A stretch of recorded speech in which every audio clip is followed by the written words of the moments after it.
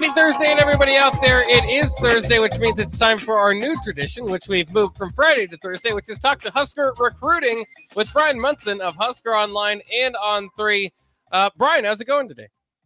I'm good, man. I really like listening to that commercial with Strick doing Macho Man. I actually work on my Macho Man impression from time to time, and the last one I was watching with him and me, Gene Okerlund, talking about cup of coffee, doing that.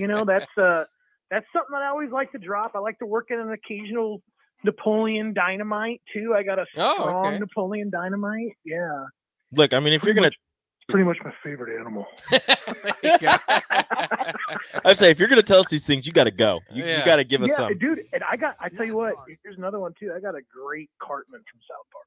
I can do the Cartman from South Park. I like to think that I have a decent Cartman from South Park. Dude, I tell you what, that's a fun one because like every time I can just like, hey, just do that one, walk around the corner. So all my buddies call me up and ask me for that one. The one that I do with Cartman is just the no kitty, this is my pot pie. That's a pretty no kitty. No kitty, this is my pot pie. That's a good one. Oh my gosh.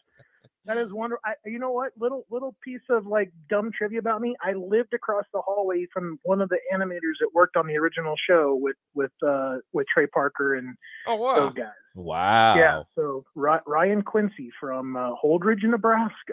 If nobody knew that. Look at that. That's awesome. I wonder if he was in part of the meeting when they have the crossover to Nebraska. That was a pretty good South Park episode. Exactly. Which is poking fun at Nebraska. That's fine. We'll take it because they're watching Husker football in the episode. Yeah. So yeah, at least like that. Yeah, they poke fun at everybody. When you get made fun of in South Park, you know you've made it. That's right. Yeah, you can't take it too personal. Let's talk a little Husker recruiting. Bryan, there's a few things that are on Nebraska's radar, including the son of Neil Smith, Keelan Smith. A lot of buzz around him. Maybe making a choice as soon as Friday. Is Nebraska in good positioning here? I think they are. I think it's been a really difficult road for Keelan, and I'll start back from, talking to him immediately following picking up the offer from Nebraska. I mean, it came from Mickey Joseph, and we know that everything then is kind of like, it's chaos theory from that point. Like, how does that offer then get reconnected to the current staff? Mm-hmm. And I actually reached out. It's like I was asking myself that same question, particularly like for all the kids that were like in the radius. And Keelan was a guy I reached out to in mid to late February, just to kind of see like, hey, are you still hearing from Nebraska? Like, we got you down as an offer. Like, and there were plenty of guys through Missouri and Kansas that had offers that had not heard from Nebraska. But Keelan was a guy, he goes, I just heard from Nebraska yesterday. I'm scheduling a trip for April. And I think it just kind of was off my radar enough because we were so like hyper focused on spring game and visitors and whatever that he snuck in on Tuesday before the spring game and got a visit. And I think that's really been like that would have been like his first opportunity, I think, to like meet the Nebraska staff and really figure out like if Nebraska could still be home, potentially based on, what he knew about like Mickey Joseph and all that good stuff. So yeah, I think Nebraska's in a strong position to get Keelan. I do want to also pass along. I think his offer list is misleading. I think he has more.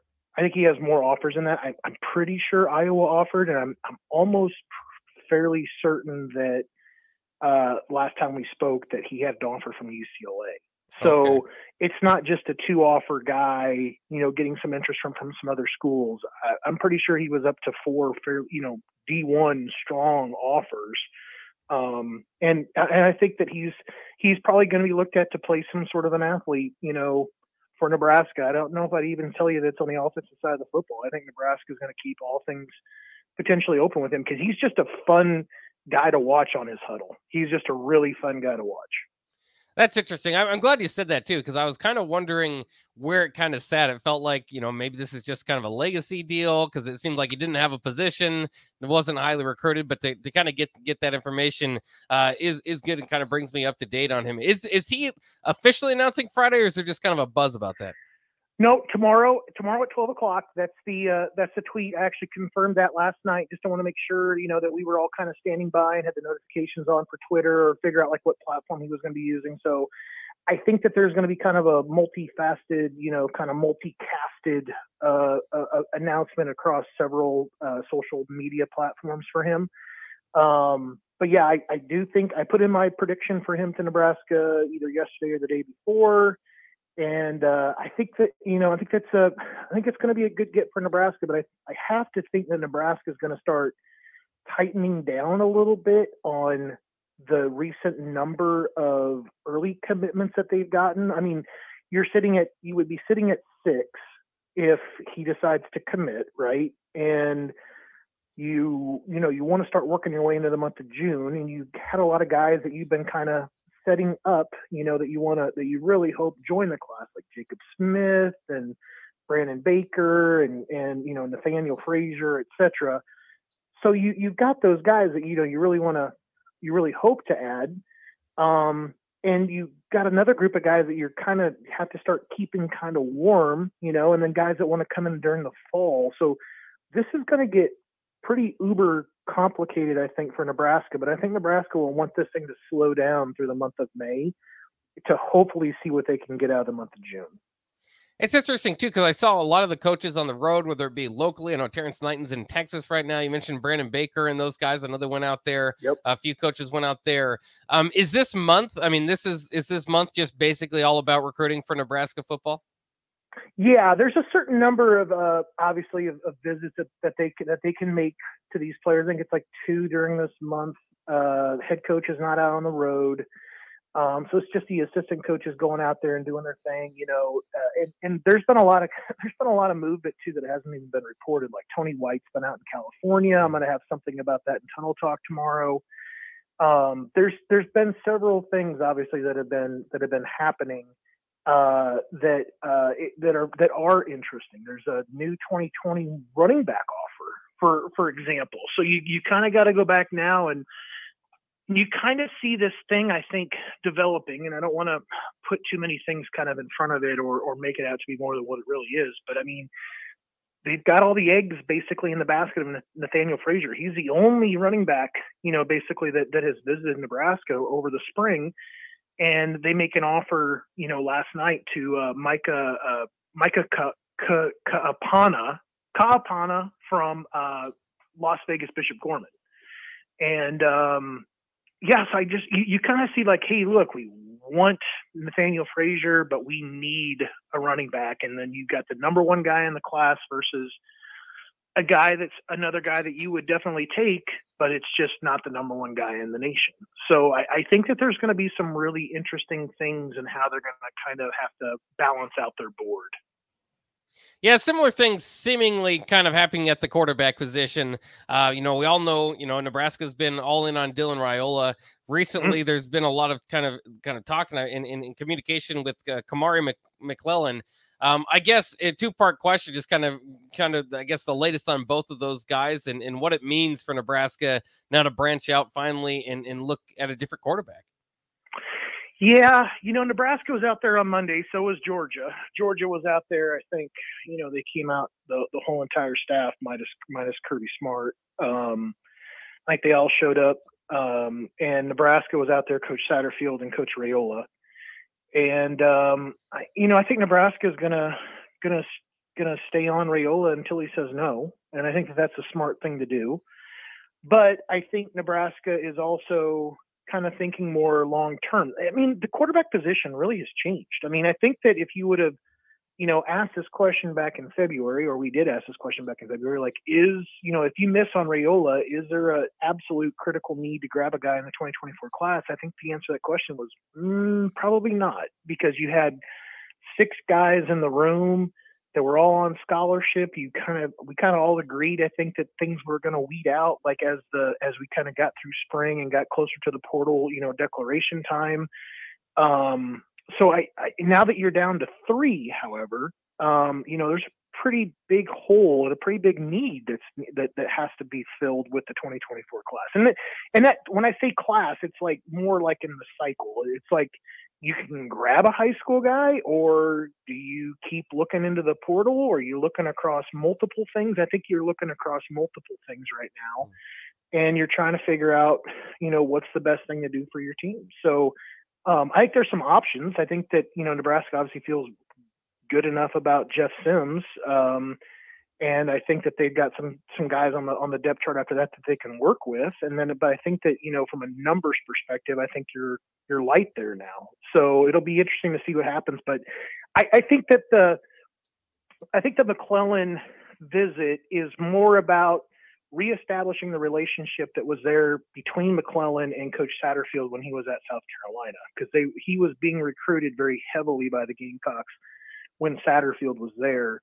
Now that Satterfield has changed locations, it's more like, hey, come out here. Obviously we're good, but let's talk about now my new digs and my new setting, and have you take a look around and see what this place is all about.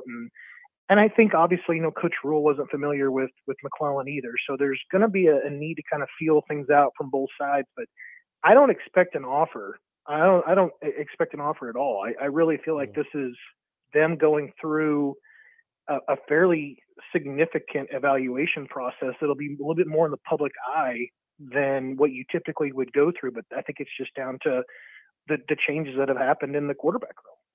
Yeah, that's interesting. Between Raiola and I guess McClellan, maybe you can kind of update us on what type of player he is. But I think one thing that's kind of interested folks is that the quarterback room that is left, the 3 players that are left, are dual threat quarterbacks. Dylan Raiola, not necessarily in that category. Is McClellan, and do you think that's going to be pretty much what the type of quarterback they go after, unless it's a guy like Raiola that's so highly touted? I think that's going to be the case. Obviously, I mean, I think the big thing that kind of still stands out there is that they're all still kind of throw first guys. I think that they have an ability to make plays happen with their feet, and sometimes when you have a quarterback that can make plays happen with their feet, it's just about discretion.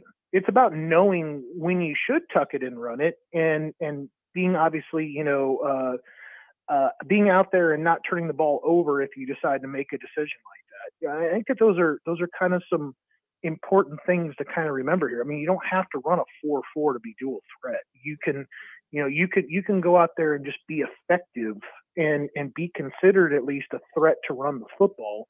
But I think Matt Rule and Coach Satterfield's offense still will depend upon, the quarterback to still be a throw first guy that has the ability to run the football. But I think Raiola is, he's a baseball player, as well. He's going to be a good athlete. He's just not the kind of guy that you want living, running the football like that, because you're putting a lot at risk. And I think it's one of those things that's just like, you just don't want to have to go ahead and put your guy there in that bad situation, because the injury factors, playing in the Big Ten is tough. I mean, there's been obviously a ton of quarterback injuries for Nebraska over the last couple of 3 years. So certainly something you don't want to have to put that on your quarterback, but you want to be strategic about it. All right, before we wrap it up, like we said, the Neil Smith, son of Neil Smith, Keelan Smith announcement tomorrow. Anything else kind of on the peripheral for Nebraska football recruiting, what we're looking at in the next couple of weeks? I would just pay attention to what's happening now on the road. I think we're going to start hearing more and more about official visitors. They're going to want to start setting things up. I think you're going to also find out some of the guys are a little bit more interested in coming back for a game in the fall. I think that's going to be something that's going to come up.